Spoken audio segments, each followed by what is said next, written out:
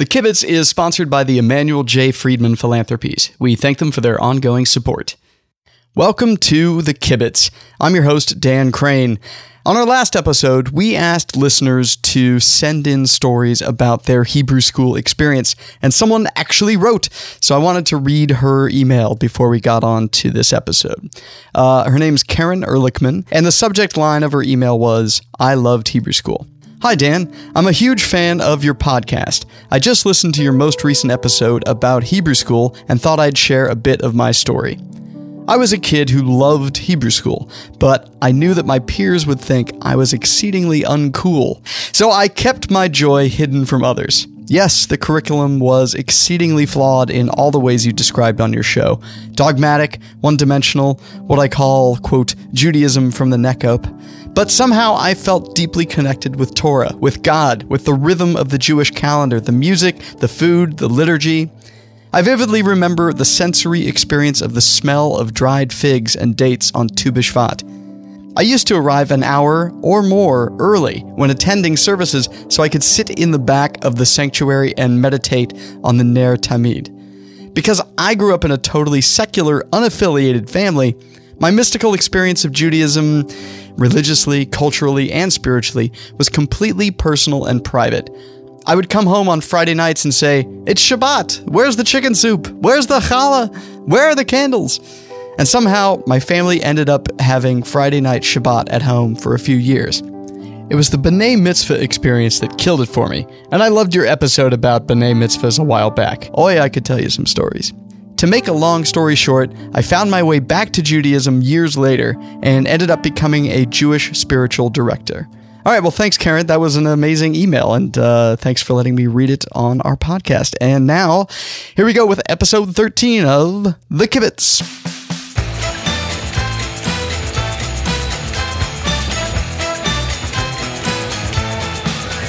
At a recent Shabbat in Los Angeles, some friends and I sat around after dinner and a few questions were floated to the group. These questions were taken from 10Q, a project inspired by the traditional 10 days of reflection that occur between Rosh Hashanah and Yom Kippur, a period of time that's long been considered an opportunity to look at where you're at, where you've come from, and where you're heading. The hosts of this particular Shabbat had just gotten married a few weeks prior, and I was about to get married the following weekend. So it was a great way for me to personally reflect on this incredibly significant life event that was about to happen. Also to practice my speech-giving skills. The reflection was helpful and interesting, and I'm told I nailed my wedding speech. And as I did just get married, just 5 days before I wrote and recorded this intro, I must admit my brain is completely fried. So I'm going to keep this intro short, but I'll say this. It was an incredible wedding in our backyard in Echo Park, surrounded by friends and family from around the world, and one of my favorite moments was when my wife, who's from London and not Jewish, shouted from her chair above the crowd while doing the hora, "This is the best thing ever." Now I'm looking forward to doing 10Q, and we'll talk more about what this is throughout the episode, and taking this time between Rosh Hashanah and Yom Kippur to reflect on everything that's happened in the past year. Oy, what a crazy year! On this episode, we've got Kasher versus Kasher, one of the originators of 10Q, Nicola Behrman, and conversations with a few people who have used 10Q, Jenn Maer and her partner Raleigh Harrell, as well as Libby Lenkinski. So, sit back, relax, and get ready to reflect upon this episode of The Kibitz.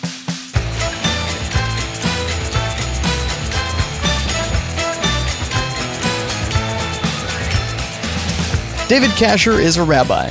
His brother Moshe Kasher is a comedian. Together, they'll discuss the high holidays and 10Q. This is Kasher versus Kasher.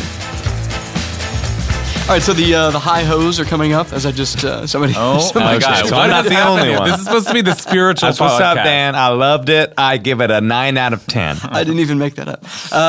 So what are there's like this 10 days of repentance. What is that all about? Yeah, well, the days are the days between Rosh Hashanah, right, which we call the New Year, the Jewish New Year, and Yom Kippur, which is 10 days later. So in the Torah, it's actually not so clear what Rosh Hashanah is. It's not even called the New Year. It's just like a day when you blow the shofar. Like not much explanation, but it is very clear what Yom Kippur is. Yom Kippur is a day of atonement where you're forgiven for your sins. So I think of it as at one meant. Yeah. I think we can just go home right here. Oh God.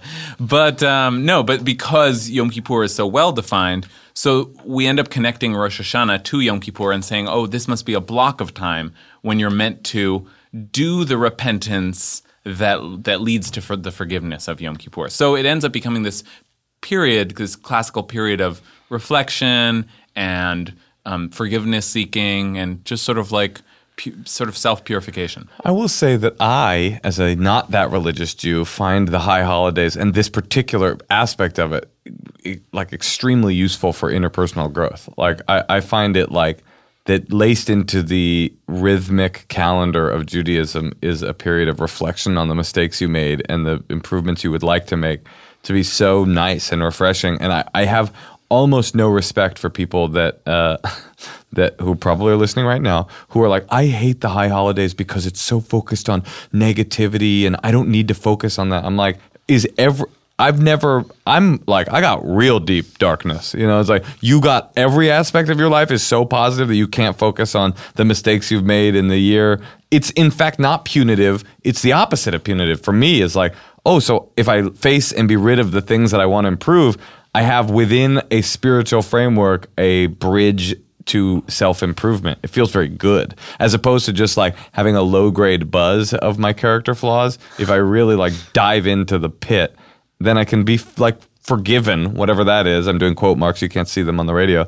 I can be like washed of them, or at least I can be like, okay, I accept those parts of myself, and from this day forward, I'm not defined by them. Yeah, there's definitely been a parallel drawn between Catholics and the way they go to confession and sort of Yom Kippur is this way of like absolving oneself of the but it's so hugely different. It's so hugely different in what I'm saying. It's like Catholics, you go to confession all of the time. You are in a perpetual state of sinfulness. And Judaism, once a year in October, you go, what have I done this year? Okay, cool. And then you say you're like good for the year. You know? Well, yeah. I do think that there's there's differences between the two traditions, but I do think that this process of atonement that we refer to as tshuva in the Jewish tradition, it becomes a value that is really celebrated, put really at the center of Jewish theology, so that to a certain extent you can be thinking about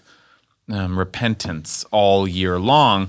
But I think this is like the obvious rabbi thing to say. You'll often hear rabbis say that the word tshuva actually literally means return.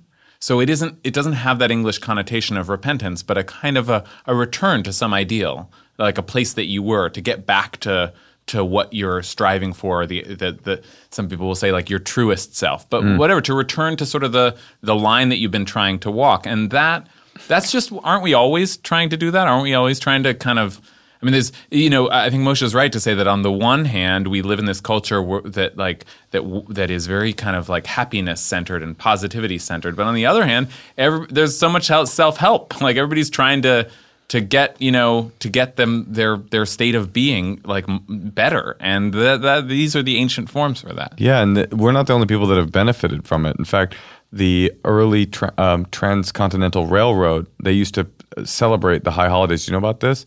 And they would do their own form of... What? They would do their own form of tshuva that they referred to as... I can see it. Tshuva. Oh, we are having a great time.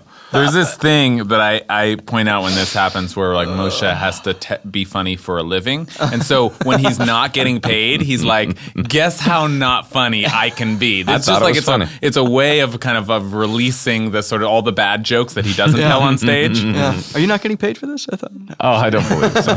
It's a Jewish podcast. Let's get real with each other.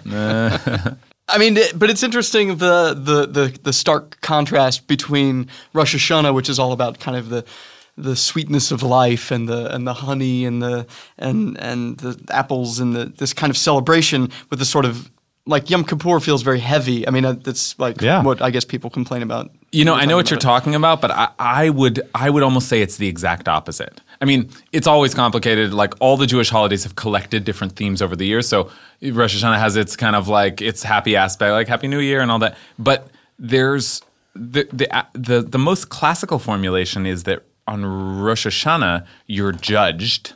That is, there's some evaluation taken of your year. And then you have 10 days to sort of work on that. And on Yom Kippur, you're forgiven for that. And how do you know? How do you know you've been forgiven? You didn't die. Straight up, that's the truth, right? Yeah. Because the whole thing is like he's sealing the book of life. God, it's just such a terrible image of God up in heaven. Like, John Jones is going to die this year, but Moshe Kasher is going to make it for another 365. But it is true. Like he's inscribing your name into the book of life. And so the very notion that you made it means that you're forgiven, right? Yeah. To a certain extent, that's true. That's interesting. Or at least in the coming year, once you make it through, that it worked. The idea is that you'll be judged on what the coming year will look like. Is it just that you acknowledged what you did wrong? Or what so no, it's more than that. It's important actually. There's a very sort of classic distinction between forms of atonement, and the acknowledgement and the confession that works for kind of things you did to God, like, religious transgressions, like you, I don't know, ate a cheeseburger or something. Ooh, I know you did, Danny. Boy. Whatever. Like just no, to use you the did. that you acknowledge and you ask for forgiveness. Whatever, some other example where it's about God, it's about some offense to your religion, but the sins that you've done to other people, you cannot be forgiven even by God unless you've gotten absolved from them. So unless you've gone to them and acknowledged what you've done and asked for forgiveness and been forgiven. You can't be forgiven just by in your heart being like, oh, I'm really sorry about that. God will forgive me. It's very important that that for the interpersonal sins, we have to confront one another. Yeah, it sounds dour, but it's actually kind of like great, right? It's like the opposite of a deathbed confession. You know, it's like, oh yeah, well, I did kill all those kids, but sorry, God, I'm in heaven now. You have to go to That's right. You can't get away with that. You have to go to your wife and say, hey, wife, I've harmed you. I'm sorry, and not just be like, she'll get it. God will take care of it. Right? Yeah, and there's this idea that you can be forgiven for anything. Like tshuva, return, is always possible, but it's more than just saying sorry. It's actually like repairing the wrong that you've done in the world. Mm-hmm. Yeah. You probably know about the 10Q project, I assume. Yeah. Do you want to talk about it, or what? Have you utilized it at all, or do you know? I don't know what it is. So I think it's a project of Reboot where they basically took the concept of reflection and atonement and boiled it down to 10 questions that you could think about to reflect on your year and use as a mechanism for sort of a shorthand for thinking about this journey between Rosh Hashanah and Yom Kippur. What are the cues? What did you like? One example would be describe one thing you'd like to achieve by this time next year. Oh, there are 10 questions. Yeah, 10 questions, Mm-hmm. and you get one per day.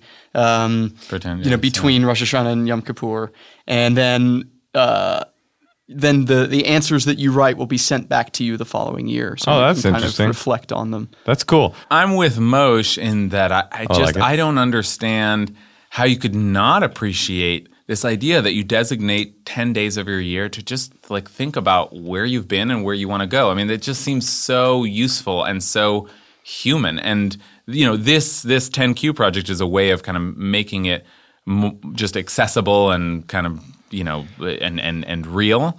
I actually think that you need some mechanism for actualizing in your life. And Moshe was saying as a not that religious person that he does appreciate this. As a religious person, I actually think sometimes we have the opposite problem where we just sort of, we go to synagogue and we, eat the apples and honey. We do all the rituals, but sometimes you can forget that the core experience of it is this deep inner personal reflection, and you guys can do pass it through too much almost. Yeah, like you can pass through the trappings of the holidays without actually getting to the core of it. Right, because David, as a religious Orthodox Jew, has like how many fast days a year do you do? Well, altogether there's 7. Right, I do only Yom Kippur, so for me, it's profoundly uncomfortable and profoundly like affecting. And so I'm forced to go to reckon with my body and go like, I'm in a different state. That's the idea of fasting, right? It's like you're in a different state, not so that it's actually not about making yourself suffer, right? It's about making yourself like snap out of it and snap into this like reflection of like, what do I want? I think that 10Q thing sounds really cool because not only can you reflect on what you want to change, you can also reflect on what you have changed. I want to say, just on the topic of fasting, I want to say something a little bit more controversial, which is, Moshe and I have both been saying, hey, self-reflection, bettering yourself, who wouldn't love that? I actually want to also suggest that even something that I think most moderns don't relate to so well, this idea of self-affliction has a value that I at least, I almost want to say I enjoy fasting. Now, I don't enjoy it. The whole point is that you're not enjoying it, that you punish yourself a little bit. But by the end of a 24-hour Yom Kippur fast, it does kind of push you to this altered state of consciousness. And there's a way in which kind of pushing yourself a little, being a little uncomfortable. Moshe mentions Burning Man. That's part of that experience as well. There's all kinds of... how things have changed. But there's all kinds of spiritual experiences where people kind of force their bodies and into a kind of an extreme state. And I don't think that's a coincidence. I think it's because we want to detach from just this experience that we're mostly in of just... eating when we're hungry, satisfying our every need, going to sleep when we're tired. And that's great, and that's the state we should usually be in. But every once in a while we have to remember that, the comfort of that can be a kind of lack of consciousness. And we can tap ourselves into some higher consciousness sometimes by pushing ourselves, in an extreme way. And P.S., what percentage of non-religious Jews who do celebrate Yom Kippur in whatever way basically observe it with zero attention to self-reflection? I mean, the percentage of Jews that celebrate Yom Kippur, I don't know, let's say it's 20%. Of that, how many of them are going to shul like, oh, I fasted and I'm reading the book and I go to shul for a couple hours, just it's a perfunctory sort of engagement with this ritual, that ritual, and then leave going like, I didn't feel anything. Well, it's just like, of course, no wonder. Like, it'd be better to not fast and to go to shul and like go into a profound self-reflect. By the way, most of the time I don't do this, but every year on Yom Kippur I get to this one state where I'm going, yes, I think about this thing I did, I want to change this thing about myself, and I have a real experience. And not only does Moshe say that, but actually, famously, the prophet Isaiah says something very similar. At the we end have a lot in common. At the end of the book of Isaiah, and this is something we read on Yom Kippur, Isaiah says, I see you people and you're going through the motions and you're dressing up in shabby clothes and fasting. But halazeh tikras tzom, is this what I call a fast? Is this what God wants from you? Is to just punish yourselves? If the fast I'm looking for is one that prompts you to go out and tend to the poor and take care of each other and make a better world. That's the real essence of it. If you're fasting and not doing that stuff, and if it's not prompting you to do that stuff, then that's not even really a fast. God's not interested in just self-punishment. So when I say affliction has a value, it isn't just for its own sake. It's so that you are changed as a person. You go out and change the world. Wow. Boom.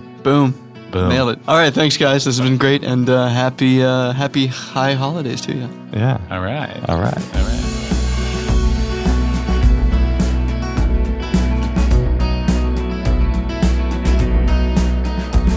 Nicola Behrman is a playwright, energy alchemist, and spiritual counselor. She's also one of the founders of 10Q. So how did you come up with the whole 10Q idea, and where did it originate? So I was invited to Reboot, and my grandma had recently died. And I had this really interesting experience when she died, that I was in her bungalow in England after the funeral, and I had this really desperate desire to find a letter from her.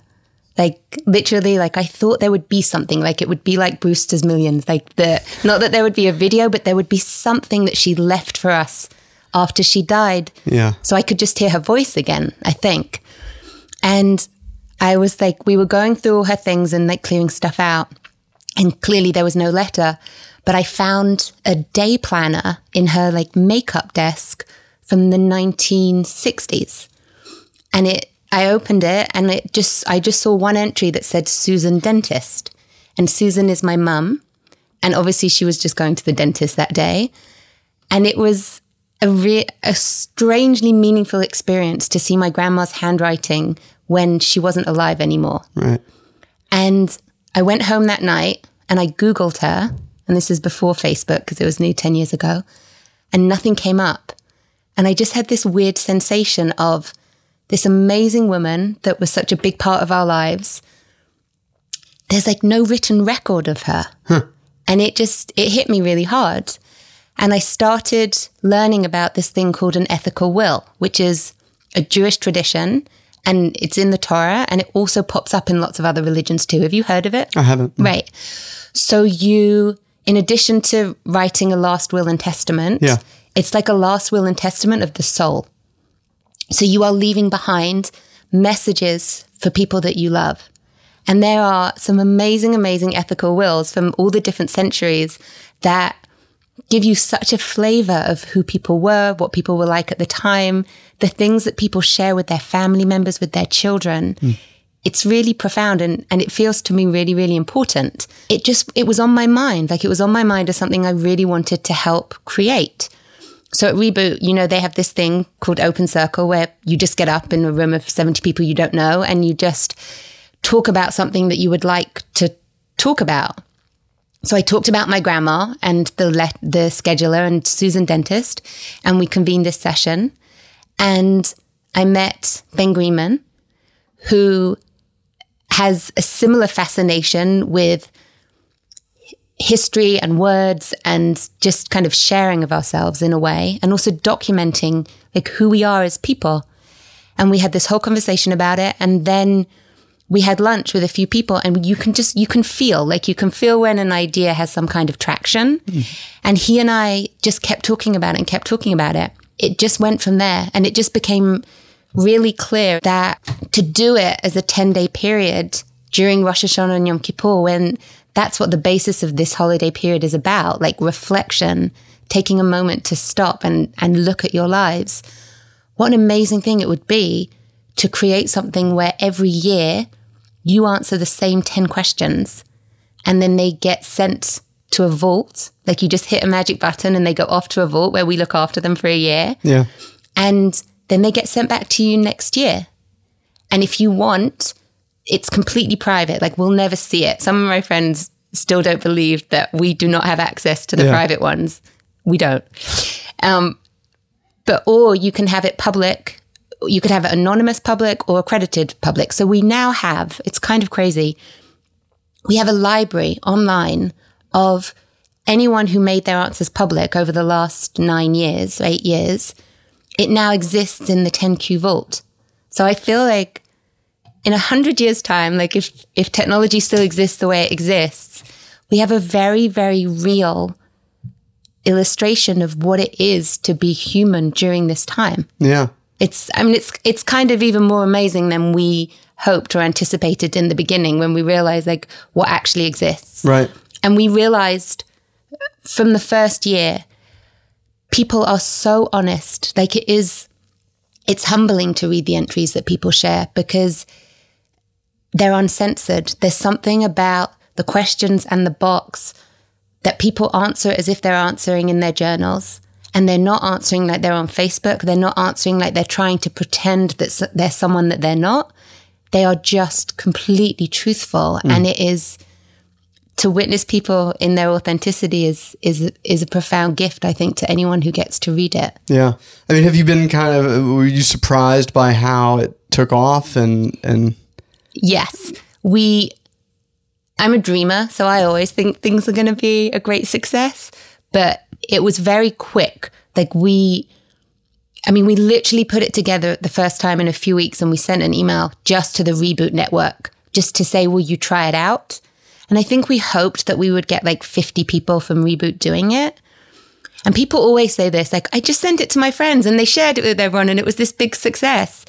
But it literally was that. Like there was no marketing, no nothing. We didn't send it to anyone outside the Reboot network. And 1,000 people ended up doing it the first year, including, and I feel like this is the part I feel most proud of, like religious Christians in the South. Like it's inspired so like completely from a Jewish tradition. Yeah. It happens during Rosh Hashanah and Yom Kippur. And we have the way that it's done with the questions. You can believe in God. You can not believe in God. Like whoever you are, this is accessible to you. Yeah. And you can have the kind of religious or not religious experience with it that you like. And it really it feels like a great success to be able to create something that is accessible to pretty much anyone. Yeah. And that they are taking on and that they're using it. Yeah, I haven't used it yet. I've signed up for this year. It'll be my first time this year. But it is interesting how there's very little on the website about its sort of the Jewishness of it. I mean, you kind of allude to the fact that it's happening between the high holidays, but that's kind of it. And yeah, so I think it's interesting. Like, how much do you feel like Jewishness plays into the responses you get, or at least the ones you've seen publicly? It's so interesting. Like, it's clear, and since then, like over the past few years, like it's so something that synagogues really love to take on, or like Jewish groups love to take on. So when you look in the library, there's definitely a lot of answers that are from people that are clearly Jewish. Yeah. But then there's also a lot of answers that are not. There was a woman who used it in prisons, like with a group of prisoners. I mean, I'm sure some of them might have been Jewish. A lot of them might not have been Jewish. Yeah. It's like, it's been adopted by people who are of a religious nature, and then also people that aren't. Right. And it's funny because I don't want to spoil it because you're doing it for the first time, but there is one question in there that invites people to step forward to share about something that is possibly religious in nature if they want to. And the answers are phenomenal because there is such a wide range and a hilarious range of what the response is to it. Yeah. I won't say anymore because you're going to do it. I'm going to do it. I want to say to people, because there's always a barrier of entry to stuff relating to reflection. Like, people kind of can't be bothered. They're a bit inspired. There's resistance because we want it to be really good. Like, if we're putting something down and it's going in a vault and we're going to read it next year, we want it sometimes to be a masterpiece. Yeah. And I want to say to people, you could put your shopping list from today in that box, and next year that will be fascinating to you. Yeah. You can say, I woke up this morning, I didn't do very much, and next year it will ding something for you that is profound, because it's your next year's self having an opportunity to visit with your last year's self. And that's a meaningful experience regardless of what it says. Right. And can you look back, if you've been doing it for a decade, can you look back at the very beginning as well? In your personal page on 10Q. I mean, it's so funny to think that we created this before technology was like what it is today. Yeah. Like, Facebook, because we're going into the 9th year, so Facebook was present. Like, I think I had an account, maybe. Yeah. But it wasn't what it is now. And you can see it. Like, the website is still the website we created 9 years ago. Hopefully next year we'll make it a little Spice bit. it up. Exactly. But you like go to the top of your personal page and you can look at every year's answers. Like, they're all there just in a long list. And so have you had any kind of favorite or memorable responses that you can recall? We had one. I mean, there have been so many over the years, but we had one woman from Texas who emailed us to say that she had grown children, and she and her husband were in Texas, and they decided to do this thing as a family where they would answer all the questions, and each night in a conference call, I think they had 2 boys, they would get together on the conference call and they would talk about their answers. And she said that they'd been going to synagogue like every year, I think, of their lives, and when their children were home. And she said it was the most meaningful Rosh Hashanah that they had ever had, even though they weren't together in person. Right. And it it's when you hear stories like that about something that you've helped create, and you realize that people within their own family structure that they get to see or not see have created an experience that was more meaningful than the regular way of experiencing it. Yeah. I live for those moments, truthfully. Yeah.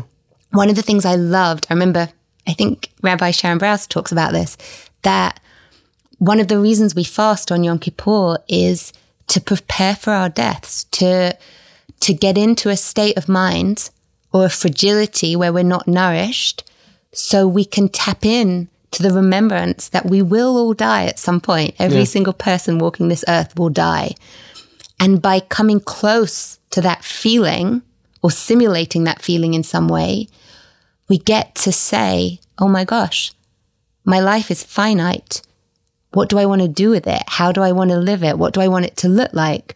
And they often say that the day after Yom Kippur is really the important day, because that's the day that we get to say we've taken stock and now I want to live this year like this instead. Yeah. And I feel like with 10Q, particularly because it closes a couple of days after Yom Kippur, we get this opportunity to really do that work, write about it, send it to the vault, and really invite ourselves to do something differently or more meaningful if we want to this year.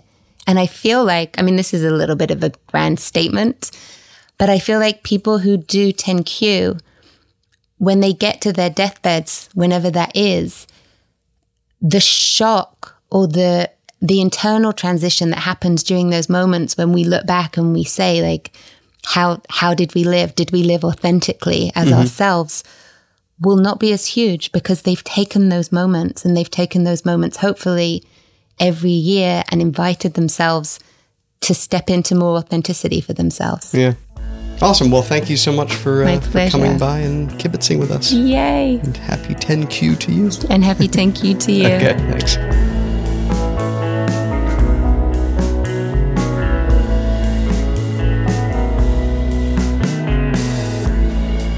Jenn Maer is a creative director at Omada Health in San Francisco. Her partner, Raleigh Harrell, is an acupuncturist as well as a healthcare experience designer. The couple knew each other for 10 years, but only pulled the trigger on a real relationship about a year and a half ago, which Jenn says, quote, involved a lot of stress and drama for both of us, end quote. Also, Raleigh isn't Jewish, so the whole idea of 10Q was new to her. Here's what they had to say about it.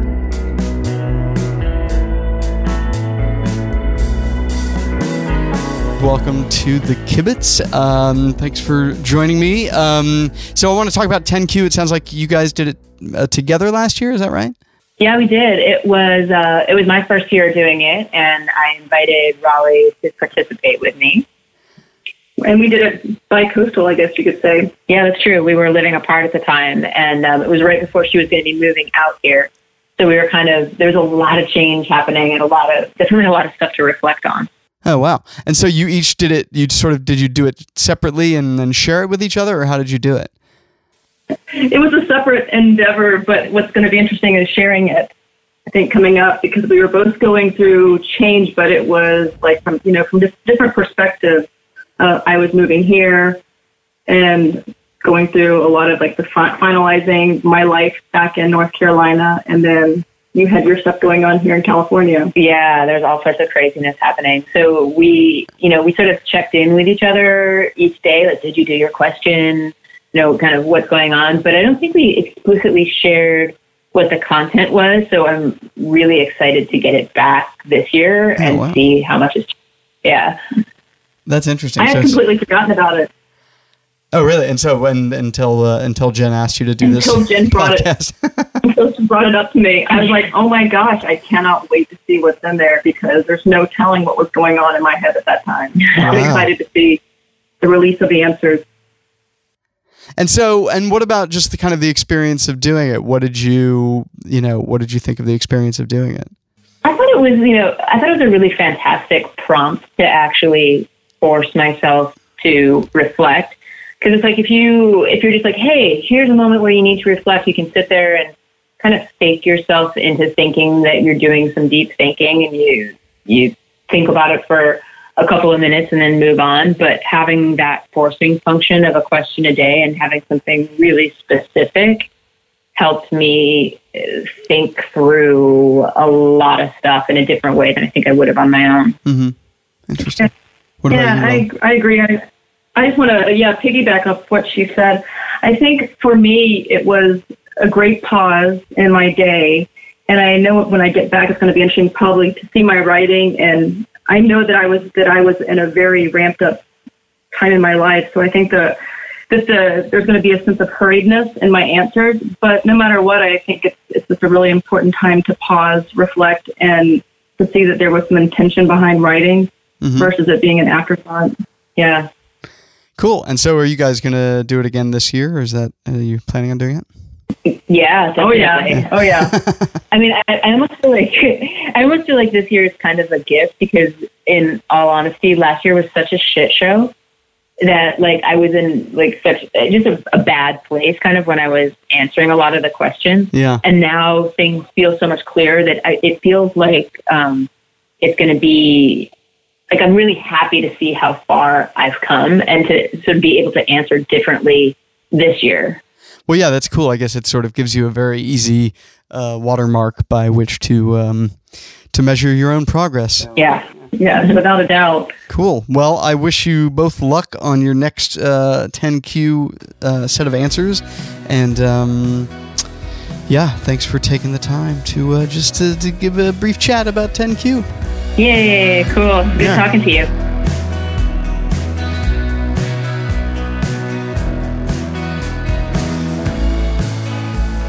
Libby Lenkinski is the VP of Public Engagement at the New Israel Fund. All right, welcome, Libby, and thanks for joining us on the Kibitz. I wanted to ask about, I know you're kind of a regular user of 10Q. When did you first do 10Q? The first year that I did 10Q was the first year that I was living in the United States. So that was about this time of year 4 years ago.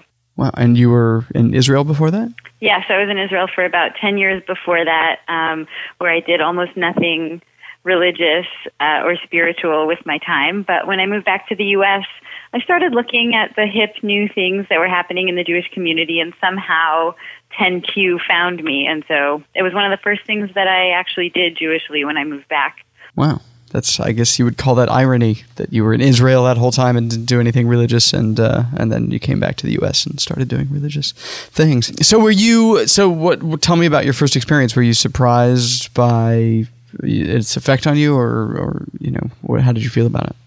Well, the first year, I just sort of, clicked on the link, and it was only after the fact that I realized how connected the practice of 10Q really is to the high holidays.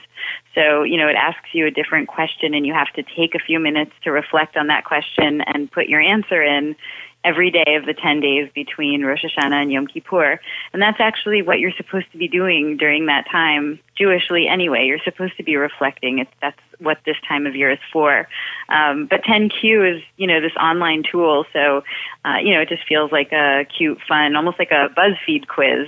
But afterwards, I realized, hey, I was just actually reflecting on some really important things. And so I kind of did my due for this high holiday season. And then it's only the next year that you realize that it's a time capsule. So you actually get to see what you wrote last year at this time of year again. So I'm really looking forward to next week when I get to see what I wrote last year, because I really have no idea and I do not remember. So wow, yeah, it's weird how you can write stuff like that down and just have no recollection of what you said. So you will be doing it again this year? Yeah, it's become sort of part of my high holiday season, and what I've found actually is that I don't remember what I wrote last year, but when I see it, I realize that there's like common themes. We're not kids anymore, we're not in school, and so year to year, the same kinds of reflections come up over and over again. And it's not that that we're not evolving and that I'm not actually solving some of the questions that I'm asking, but it's like these general themes start to emerge, and I realize through those themes that these are the themes. These are the questions I will always be asking and reflecting on at this time of year. Yeah. Do you have is there a favorite one of the questions do stay the same every year? So is there one that you particularly love or don't love, for that matter? The truth is, I don't think I remember individual questions, but I do know that, for some people, this kind of reflection is like a pull towards thinking about their own mortality. And for me, it really isn't. Like, for me, it's always felt very living. It's about, who are the people that you need to say something to this year that, like, maybe if you don't stop and think about it, you won't remember to say that thing. It can be an apology, which is sort of the classic Yom Kippur ritual. But there's other things. And in the 10Q, they ask you about the big they, the big they that writes it asks you about, other kinds of things that you would want to say to someone. And who are those people and what are those things? And that kind of more social, more living, more real life piece is the part that really speaks to me. Nice. Well, I'm about to get cracking on my first attempt at 10Q pretty soon, so I'm looking forward to it. And thanks for sharing your experience with it on the Kibitz. Thank you, Dan. All right, that is it for this episode of The Kibitz. If you liked it, please rate and review us on iTunes and spread the word. Send feedback to me at kibitzpod@gmail.com or tweet us at kibitzpod. And please give us a like on Facebook. You can follow me at Dan Crane here. I'd like to thank our guests, Kasher brothers, Sasha Behrman, Jenn Maer, Raleigh Harrell, and Libby Lenkinski. For more from Moshe Kasher, go to moshekasher.com. And check out Rabbi David Kasher's brilliant podcast at parshanut.com. To sign up for 10Q, go to doyou10q, that's DOYOU, the number 10Q.com. Sasha Behrman's website is 7-ohm.com. This episode was produced and edited by me, Dan Crane, with help from Adam Sachs, Sarah DeLeo, and David Jargowski. Additional engineering by Brett Morris. Special thanks to David Katz-Nelson, Francine Hermelin, Earwolf, and as always, Reboot. Music was provided by my current band, Ray and Remora. Our new album is available now. Check it out on iTunes and Amazon or online at rayandremora.com, as well as my old band, Nu Non Plus. And as my great-grandmother used to say, that's the way it is in a small town with a large population. Thanks for listening to The Kibitz.